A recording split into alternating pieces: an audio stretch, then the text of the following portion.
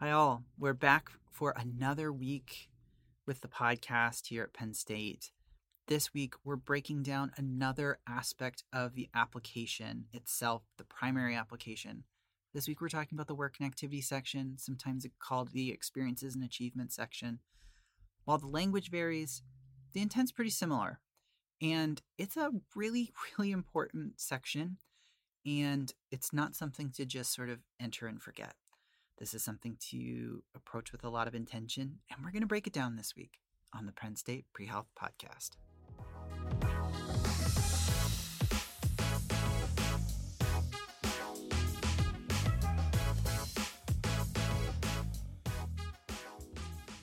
We're back again.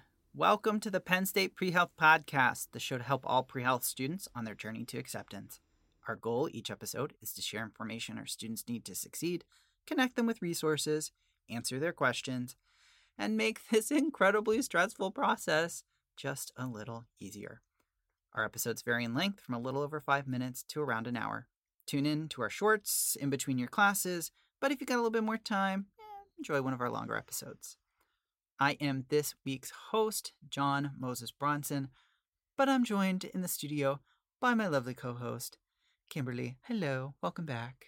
Hi, John. How are you? I'm doing pretty good this week. This is a really fun time of year for us. I love it. It's I know you said it was your favorite time of year, and I think it really is for me too. This is the time of year for us in our office where we are getting to know students in such lovely, complex ways. They're getting ready for the application cycle, and we get to just focus on helping them at this really, really important time. And so that's really the big focus of this series of podcasts that we're doing, is to help make it easier, because there's so much in this application. It's so complex. Yeah, this is the time of year where it finally starts to feel real. Yeah. It's no longer hypothetical. Yeah. And we get to start digging really deep and making sure that what's going into these applications is really, truly reflecting all of the incredible hard work that they've put in over the past few years. It's fun for me. And it's because my favorite students right now are the ones that are like,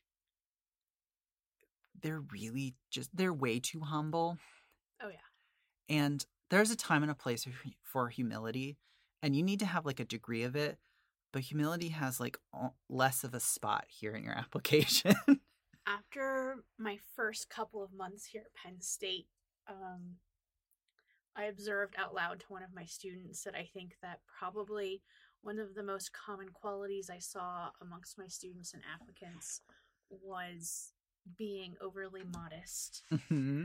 And I said, listen, I understand modesty, I value it, and it has a place, but right now we need to put you on display. Yeah. We need to spread those beautiful feathers. Yeah.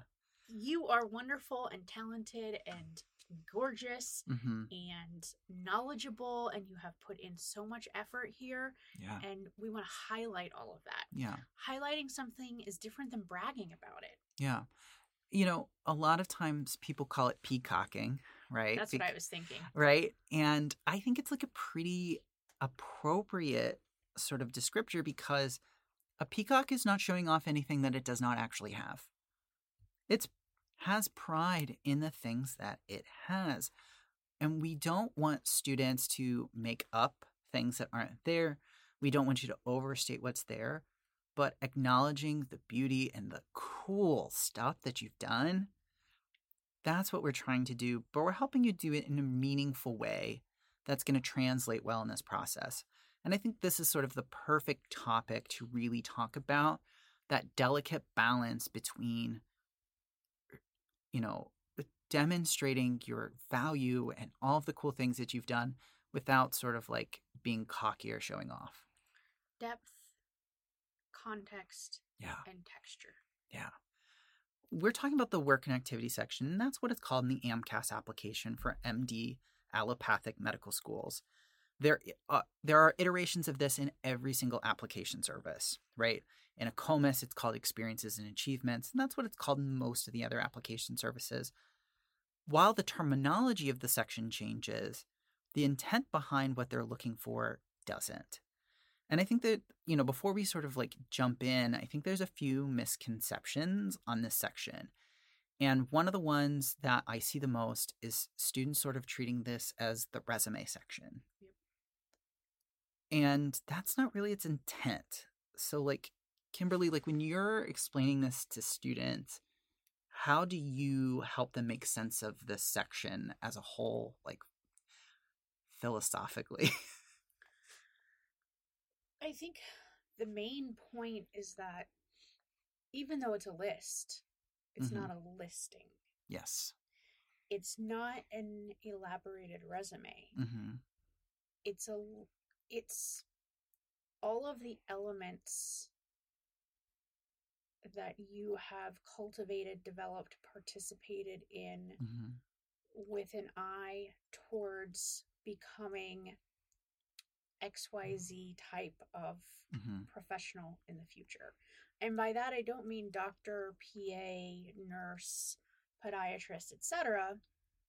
I mean, what are your values? How do you hope to build relationships with your patients or your community in the future? How do you imagine your role on the healthcare team? Yeah. And then how does that align with expectations from the professional schools? And how does that align with ways that you've been preparing yourself over the past couple of years? Yeah. If you can articulate where you want to be in 15 years, if you have a great and in-depth understanding of the qualities that these schools are looking for, then you can apply that towards the analysis and description and reflection for each of the things that you've participated in over the past, let's say, 4 years. Yeah, I think a lot of students see this as like basically a bunch of like little hooks with worms on the end to it.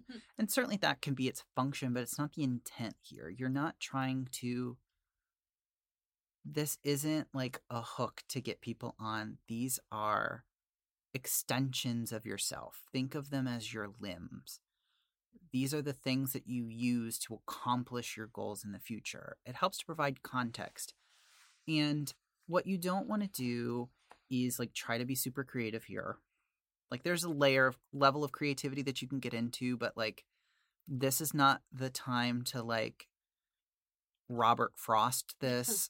We're not writing haikus here. There is some pretty direct language, but you don't want to go into this being like, how am I going to stick out in this section? It's a faulty way of approaching it.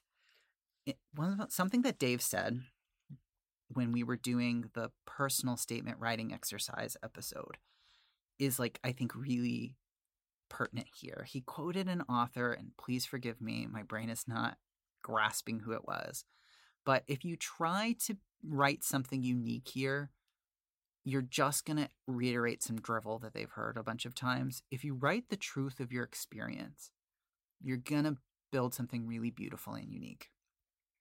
I think the other element here is it has to be real and it has to be about you and your experience, because how many applicants are going to have the same experience on the surface level, right? TA, LA, certified nursing assistant, volunteer at XYZ common organization. So those title lines are all going to be the same over and over and over again on those applications. But it's what comes in the description box that sets you apart.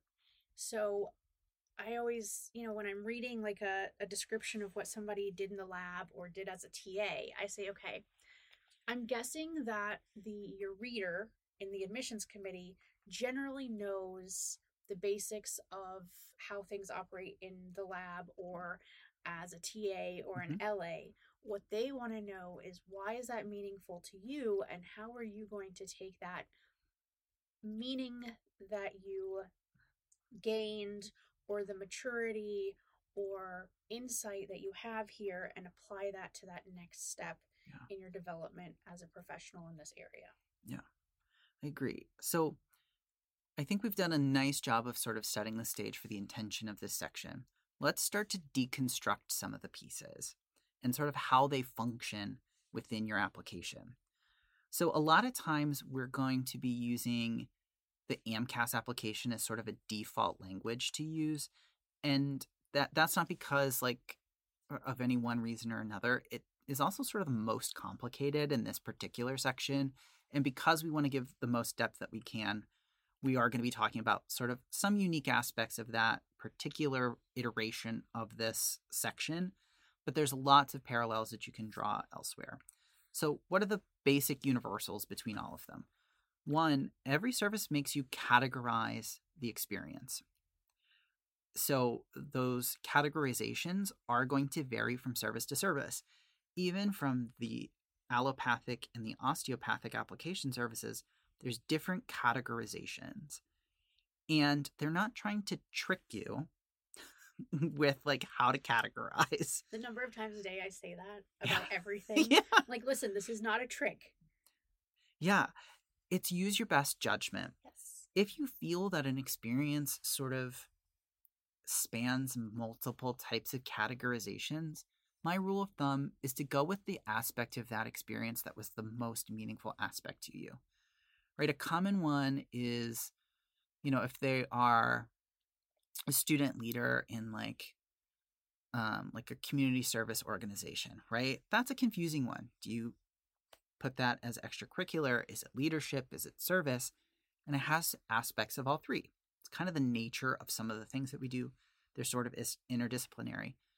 But if what you got out of that the most was your ability to lead others and organize and help the other members of that organization get more meaning and enrichment out of that experience, you're probably going to put leadership there because that was the most valuable piece of that. Listing something as leadership in the categorization. There's the syllable we're missing. In that section, there we go. Doesn't mean that you can't talk about these other elements in the description. Yeah. In fact, you should do that. You absolutely should do that. Yeah. And I often get a little bit of pushback then. Students or applicants will say something like, well, I have a lot of leadership listed on here, but I don't really have any of this particular experience. So should I put it under this particular type of experience instead? And I really don't think that's the case. I don't think so either. We don't need to manufacture this. Yeah. If you're an applicant who has extensive work experience but not much volunteering, that's okay. Yeah. You have gotten all sorts of experiences. You just happen to get paid while doing it. Different schools are going to value those different types of experiences differently. Some look for more extensive leadership experiences. So if you've diluted your leadership section by categorizing an experience somewhere else, a school that's evaluating you won't see the full depth of your leadership exposure.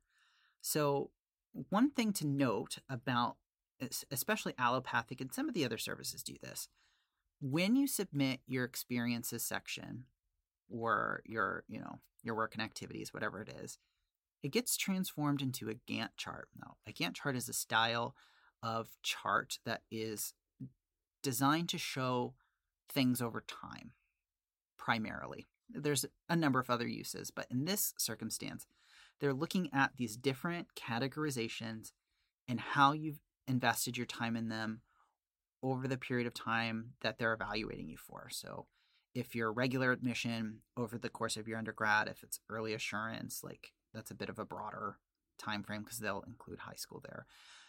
But if you're a regular applicant, don't be putting stuff from high school. Forgot to toss that out there.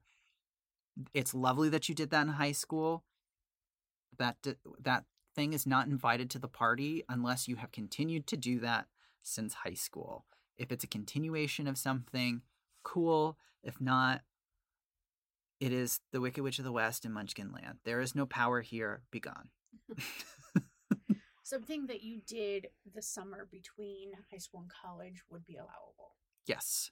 because that is a point in your life where there is less structure provided to you by these institutions.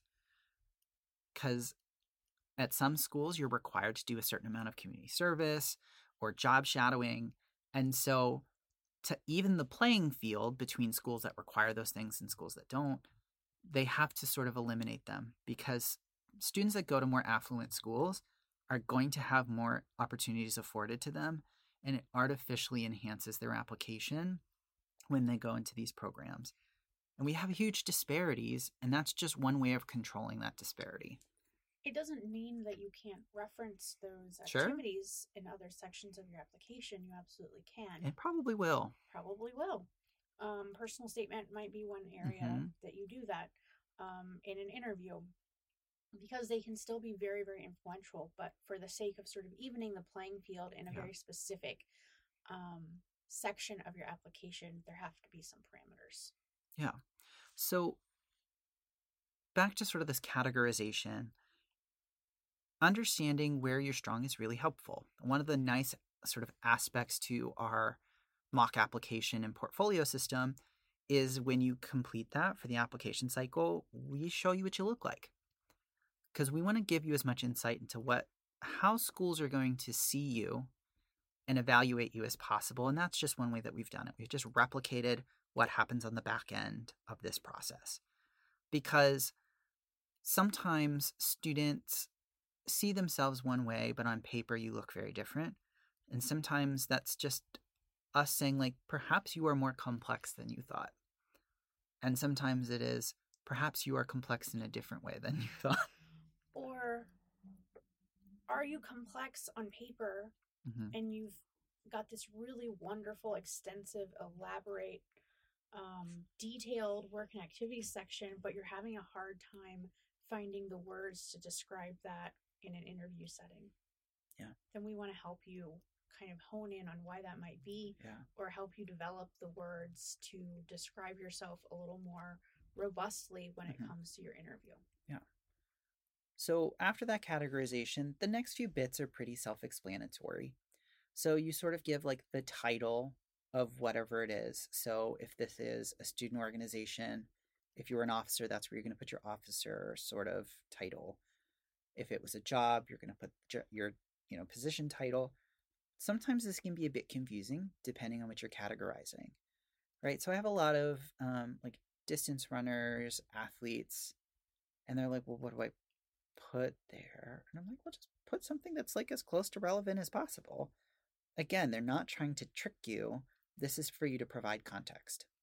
And they've got to have some sort of structure so they can enter it into the application system. It just can't be a free-for-all. So this is the structure they're giving you. It's not because they're trying to make it more difficult. Yeah, so just try and be as fair as you can. Don't try and overstate what it is. If you're like, this feels really simple, sometimes really simple is really great. And that's fine. That's cool. It makes it a lot easier for your reader to interpret what your meaning was. There's usually a contact. And for most things, that's pretty straightforward. To provide some clarity here, if it's a student organization, do not put the president of the organization if it's a student. You want to go with the faculty advisor, someone who's a more permanent member of the institution. Sometimes it can be difficult with like shadowing, especially if you're shadowing someone who's a bit older and is close to retirement. Make sure that you have multiple contacts at that office. As I've run into a number of students who sort of ran out of a contact name for someone because they retired. It's pretty rare, honestly, that any of these items get followed up on. I think I've only had it once, and it's because a student had like a surprising number of hours at a place. Just jumps out at them as really not making sense, then they might follow up on it. It felt out of the norm, and it certainly was out of the norm, but they had a really cool experience and they were able to back it up. But, if I'm looking at your application and I see 500 shadowing hours with a primary care physician, my eyebrows raised so far up, because that's a very extreme number for shadowing of a single professional at a single location.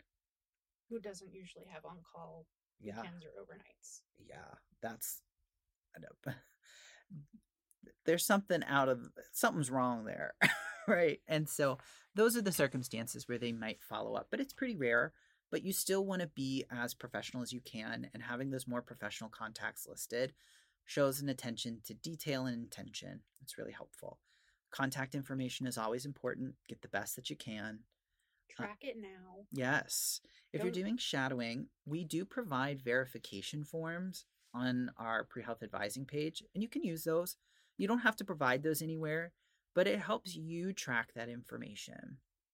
And it's helpful, especially, again, if someone retires, you can fax or email that verification form with their signature, right? If it's someone who's worked in that office for a while, they're going to know what that person's signature looked like.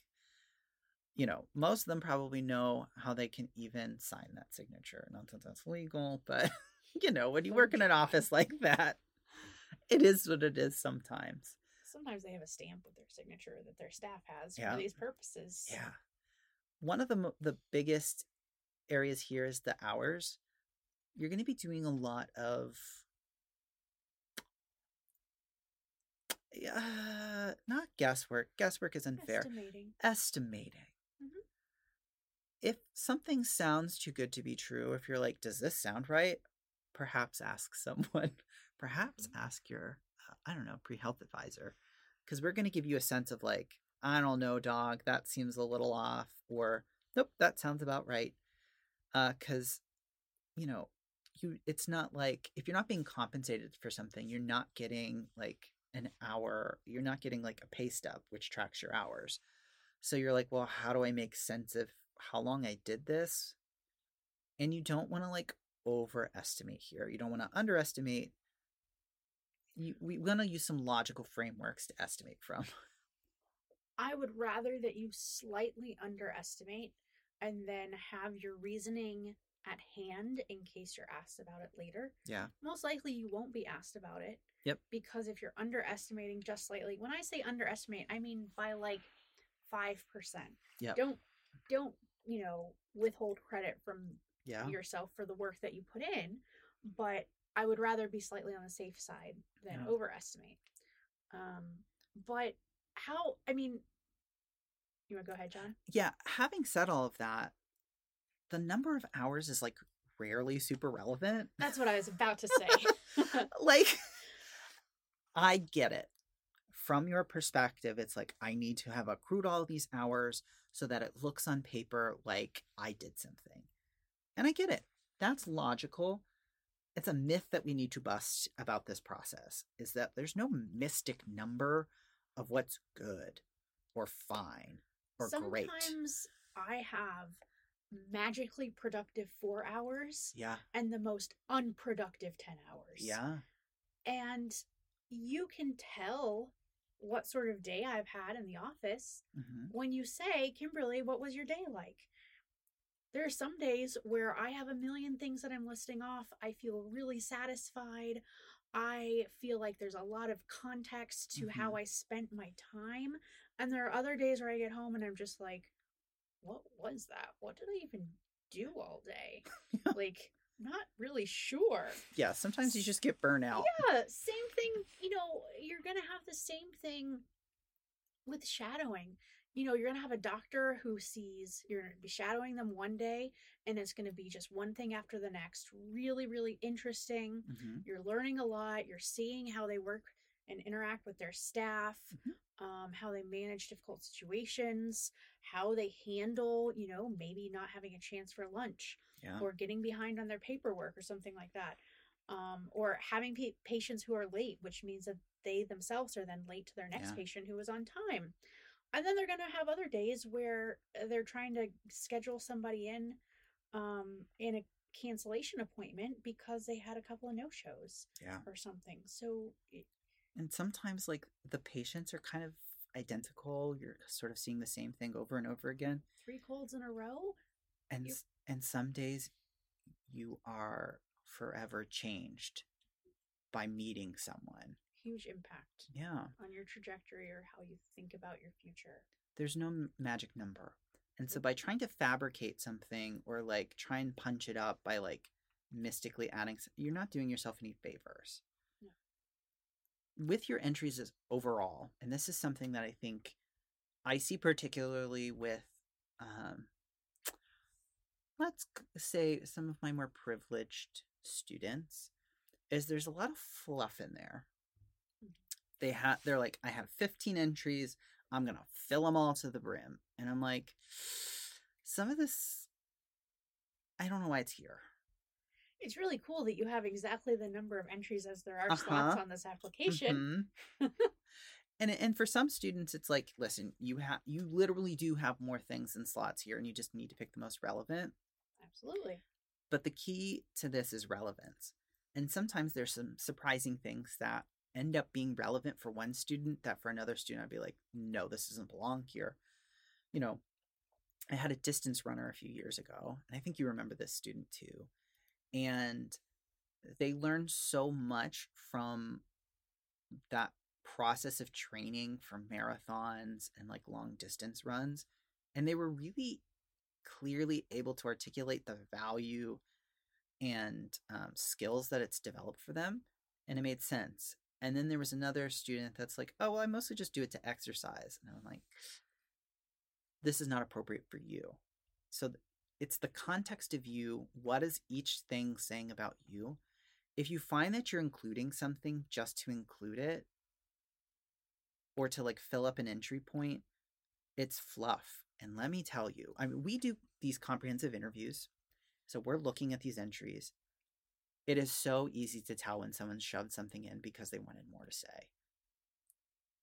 And, you know, it's like writing a chapter in a book that doesn't advance the story. It doesn't give me new context to characters. It can like kill my enjoyment of a book because it's like, I don't know why you did this. I want everything in your application that you have a choice to add in. Yeah. To add something new. Yeah. And new can be defined in different ways. Yeah. Right? If you already have one shadowing experience on there, that doesn't mean that now you can't list another shadowing experience. What we want is for the 2 shadowing experiences to have shown or taught you something different. Yeah. Given you a different insight than you had going in. Yeah. Now, here's a question. I love questions. What happens when someone has several shorter shadowing experiences and it doesn't make sense to list them out all individually? Yeah, there's some flex here. There's different ways to handle this, right? So we know that some short experiences are great, right? And there's lots to talk about. And sometimes there literally just is less to talk about. That's not a deficiency of the experience. It doesn't diminish the quality of what that's added to you. You just have less to say about it, and that's okay. These schools don't expect every like day that you go into something to be like transformative in nature. That's not how the world works, and they know that. So sometimes it's okay to sort of categorize things together and talk about some of your universal insights to similar experiences. And sometimes you kick some of it out. For students that have been engaged, this also works on the flip side, right? So a student that's been in the same student organization for the whole time that they've been with us at Penn State, sometimes it deserves multiple entries, right? Because they had a really powerful experience as a member in an organization. Maybe they went on a trip, and it's really more about that experience. But then they took on a leadership role, and that experience gave them something brand new. That's a circumstance where sometimes breaking things out into separate entries can make sense. That's not a universal rule, but it is an option for you to show the depth and breadth of your experiences. There's very few universal rules here aside from don't lie. Yeah. It's also my most fun section to like help students through. A lot can happen here. Yeah. Because you know, we're going to talk about metrics and grades in the next episode in the series. And those are important, but they help open doors, right? So that's your curb appeal, right? If we're watching HGTV, that's you saying like, I'm the cute little craftsman, or I'm the mid-century modern, or I am the condo, right? That's like, it gets them a sense of like, yep, I'm going to check out this property. But if they click on your like property page and what you have inside doesn't like match up with anything, they're going to walk right back out. Mm-hmm. You're kind of setting the tone. Yeah. For what comes next. Yeah. And this is where you let them know who you are. And then your personal statement takes it even further. Right. So we talk so much about storytelling in this process, and we know how difficult this is. I believe we've said this collectively at least 5 or 6 times at this point in this podcast, that, we want you to tell your story through your application. And we don't teach you how to do that as STEM students. We teach you how to write lab reports, and we are asking you to do something counterintuitive to the way in which you've been trained. And that's what we're here for. We're here to help you with this. So in terms of looking at some of the, the strategy here, we need to be thinking about the other aspects of the application, right? We've had a series of podcasts about personal statement. And the beauty of that personal statement is it should express things that can't be covered in the work and activity section. In a place like AMCAS, the allopathic medical school application, you are given this gift in that application in particular of selecting 3 of your experiences that have been the most meaningful for you, and they give you an additional 1,025 characters per entry.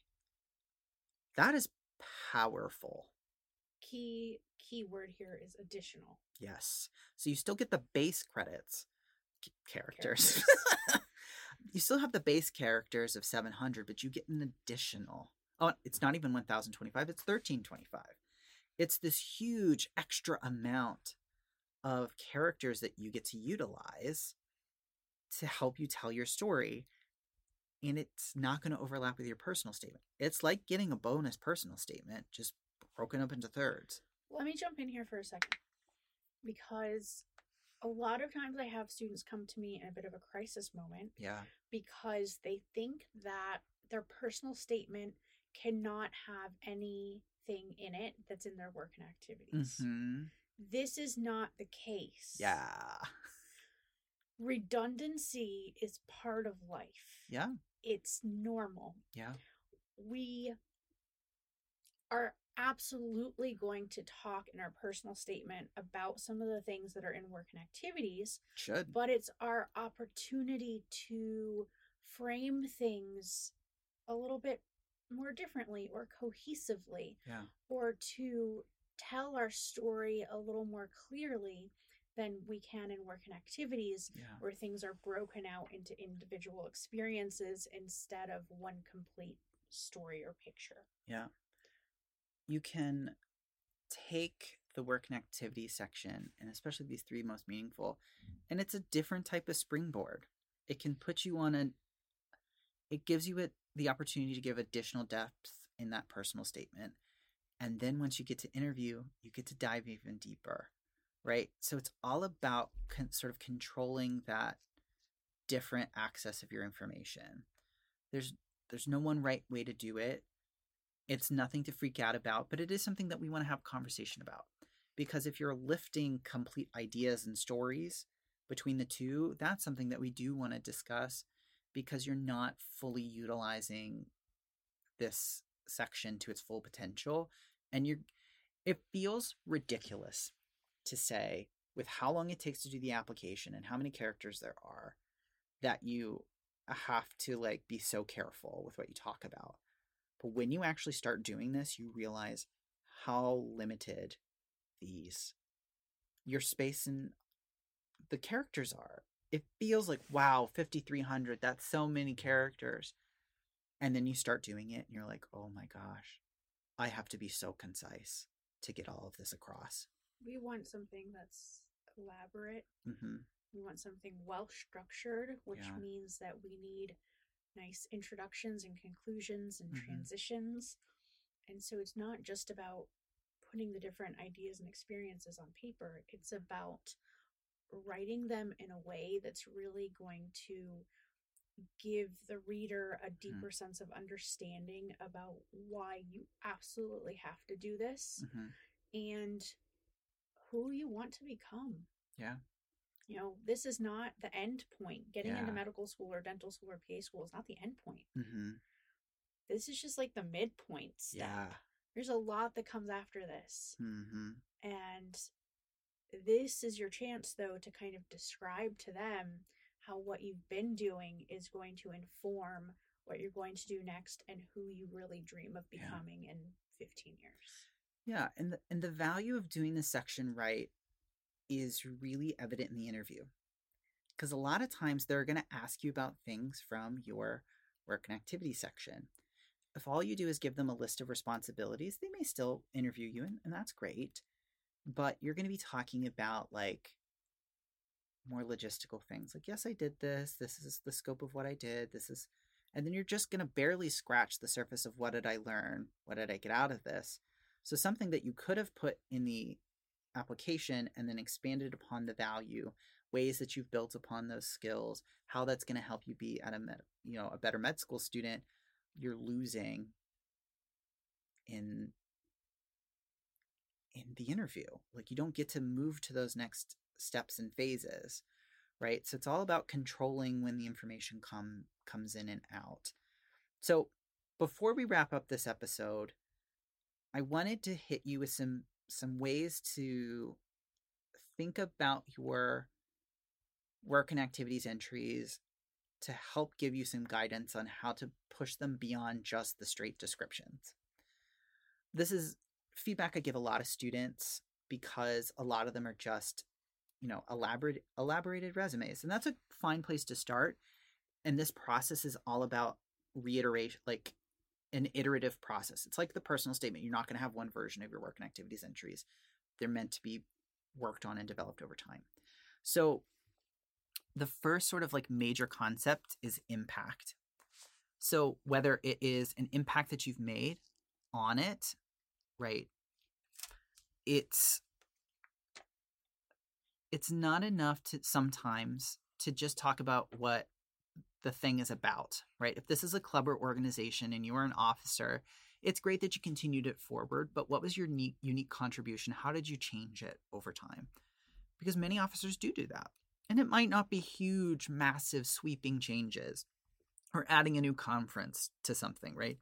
It doesn't need to be that huge, but, we had to transition to a new, cost tracking system. And as the treasurer, I did that. And it meant working with a lot of other people. That's a great way to express the impact that you made on something. Something that we talked a lot about, especially with shadowing experiences, are the impact that it made on you and what are the new insights that you have as a result of that impact. What has it told you, right? A lot of times, my students will tell stories about patients that they observed and how impactful that was. And I said, but how has it changed you? How has it changed the way that you see working with patients, being a physician, the world? Another thing that you can look at is size, scale, scope. At Penn State, that is the experience of being a TA or an LA is wildly different from being a TA or an LA at a smaller institution. The things you're expected to do are wildly different and provide such a different experience. And you can include that, providing that context of what does it look like to do that here, right? Being a TA in a class of 300, 400, 500, 600 is so different than being a TA in a class of 20. It's wild how your experience differs. And you should be able to talk to that, right? And on the flip side, if you were at an L area TA in one of these high-level courses that has a small number of students in it, you can provide that level of context. What was your level of responsibility? Especially my students that are in research labs over numbers of years, often their responsibility level changes over time. They become responsible for training new research assistants. That's awesome.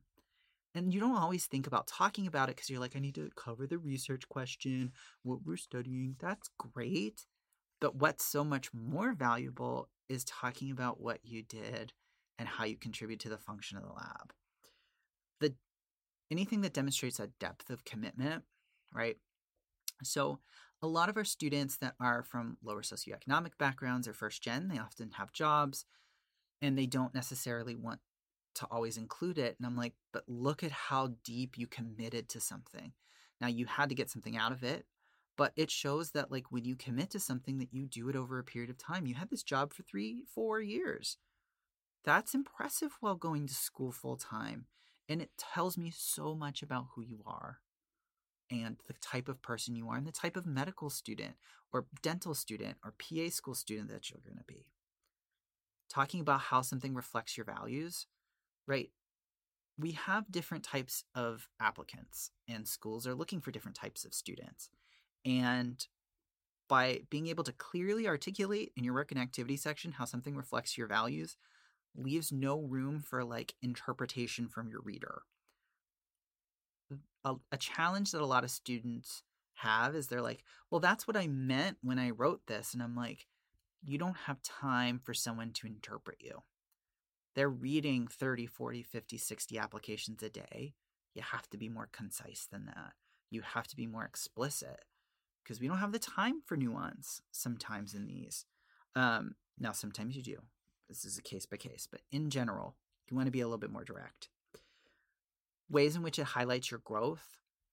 It is so cool to me, especially this year, because, Kimberly and I have been in these roles for roughly 3 years. So our students that we met in our very first year are like applying to programs this year, which is like mind-blowing that our little babies are now going into the cycle. And the way in which you all grow and develop is just bananas to us sometimes. Because I remember who you were the first day you stepped onto campus as a student, and the person you are now is just so cool. It goes from being someone who's like, okay, I see you want to be a doctor, to be like, you can be my doctor, you can be my dentist. Like, I'm cool with that. We talk about this all the time. Yeah, we certainly we get excited for you. Yeah. You are fun to us to talk about and to share in your experiences and your successes. It is so fun and fulfilling to get to work with all of you.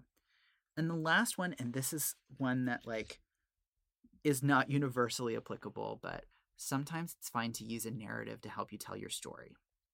This is not a tool to be used overall. It is in specific circumstances where a story from the experience helps to illustrate the deeper narrative there, and you can't do it through just words. Sometimes using a narrative approach can be really beneficial. But if you do it for everything, your section just looks erratic if you overuse it, because it's taking you out of the center of the story. It feels a bit cliche too. Yeah. It looks like you're trying to be like a cost-effective Tennessee Williams.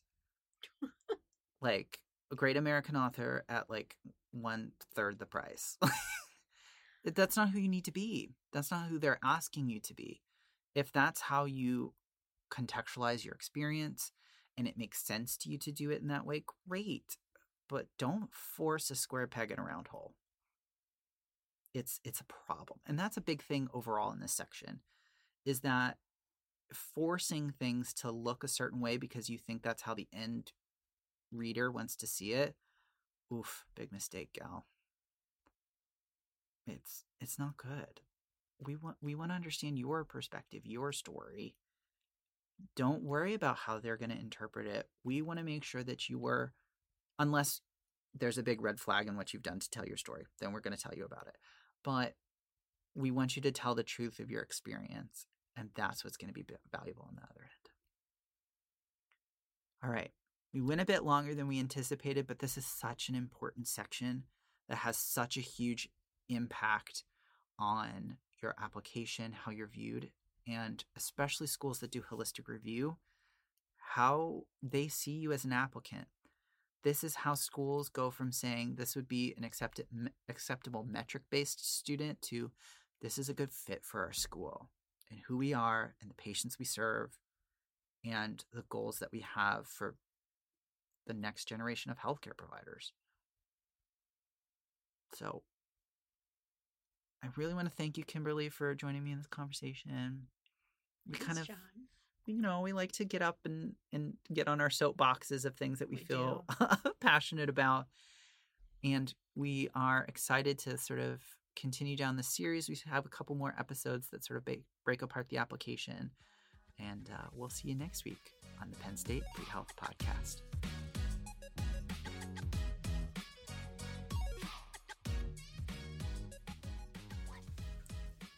The Penn State Pre-Health Podcast is a production of the Pre-Health Advising Office in the Eberly College of Science at Penn State University.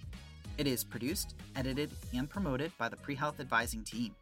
The views, opinions, and advice shared during this podcast are that of the hosts and any guests only, and do not necessarily reflect the best advice for every student at every institution for every health profession.